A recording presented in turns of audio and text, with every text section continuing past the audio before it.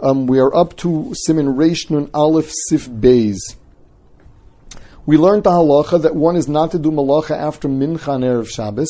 There was a machlokas if it's mincha gdola or mincha ktana, half hour after chatzos or 2.5 hours before shkia. Lamaisa, 3.5 hours before shkia. That's 9.5. No, 2.5 hours before shkia. Sure, 2.5 hours before shkia. Lamaisa, the Mishnah Berurah says that if someone wants to be somach on mincha ktana, that is mutter. And now we're defining what kind of work. Says the Mechaber, L'takein begodov v'kelov l'tzorech Shabbos mutter kol hayom. To go and fix your clothing and objects in honor of Shabbos is mutter the entire day. And the Mishnah Berurah comes out that you can actually sew a new article of clothing l'kavod Shabbos. That is mutter also. So l'kavod Shabbos, these things are mutter. Even though l'mashal and chol hamoed, you can't just go sewing l'kavod yantif. On Erev Shabbos, that is more kal. Chazal said that work for Shabbos is mutter.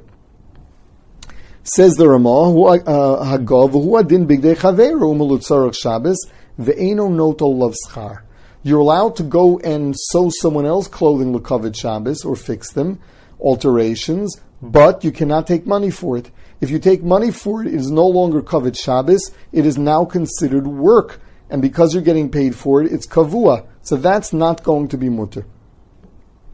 Vuadin lamisha kosef svarim la'atzmo derech limudo. As you're learning, you're also allowed to write, and that's not an iser.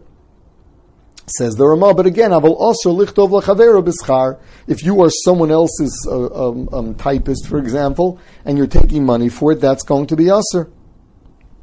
Now the Mishnah Berurah speaks out that anything that's mutter on Chol HaMoed is certainly mutter on Erev Shabbos. So l'mashal, someone who's poor and without working through Erev Shabbos will not have what to eat. He's certainly allowed to work on Erev Shabbos even after Mincha. Also, what happens if someone has customers and if he does not serve them, he's afraid that he's going to lose them? That may be considered davar avud, which is mutter on Chol HaMoed, and therefore would be mutter now also. The Mishnah Berurah says you can certainly be somach there on the shitas ri that we don't paskin like, that if you started beforehand, you don't have to stop. So in a case where you think you're going to lose customers, the halacha would be that you don't go starting then, but if you were working already, you can continue. With regard to writing svarim, how about a sofer? The halacha is he should not be writing tefillin mezuzahs that he's getting paid for, unless someone needs a mezuzah for Shabbos, in which case it would be mutter. Further, umistaprim kol hayom, afilu misapar Yisrael. You're allowed to take a haircut the entire day, even from a Jewish barber. So this Jewish barber is obviously taking money for it. So there's a kasha.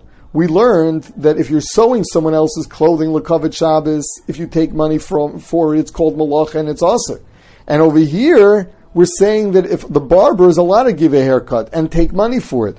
So the poskim say that with clothing, it's not nikr that it's l'kavod Shabbos. Whereas if you're taking a haircut on Friday, everyone realizes that this is for Shabbos. The clothing may be for some other time, it's just that you happen to be making use of Erev Shabbos and you're having time to go and sew. Therefore, they were matir, giving a haircut for money, because that would not take away the shame of kavod Shabbos from it.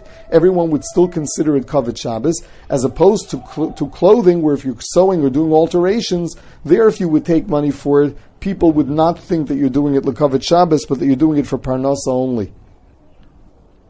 The Gra argues with this particular halacha, but Rov Achronim follow the Ramah and say that you can take a haircut. The Mishnah Berurah brings up the inyan that says that the Arizal was not miskaleach after Mincha. So the Mishnah Berurah says that that's a mistake. This is not an Erev Shabbos halacha. Once the Zman Mincha came, the Arizal did not take a haircut without davening Mincha first, even though it was l'kavod Shabbos.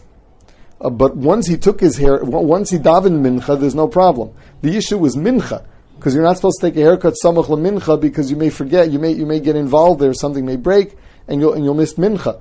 So what he was machmer was to daven mincha first, but once he davened mincha, he would take a haircut even Erev Shabbos afternoon. Further, v'yesh la'odam l'mayit ksas b'limudo be'erev Shabbos kadesh yochin tzorchei Shabbos.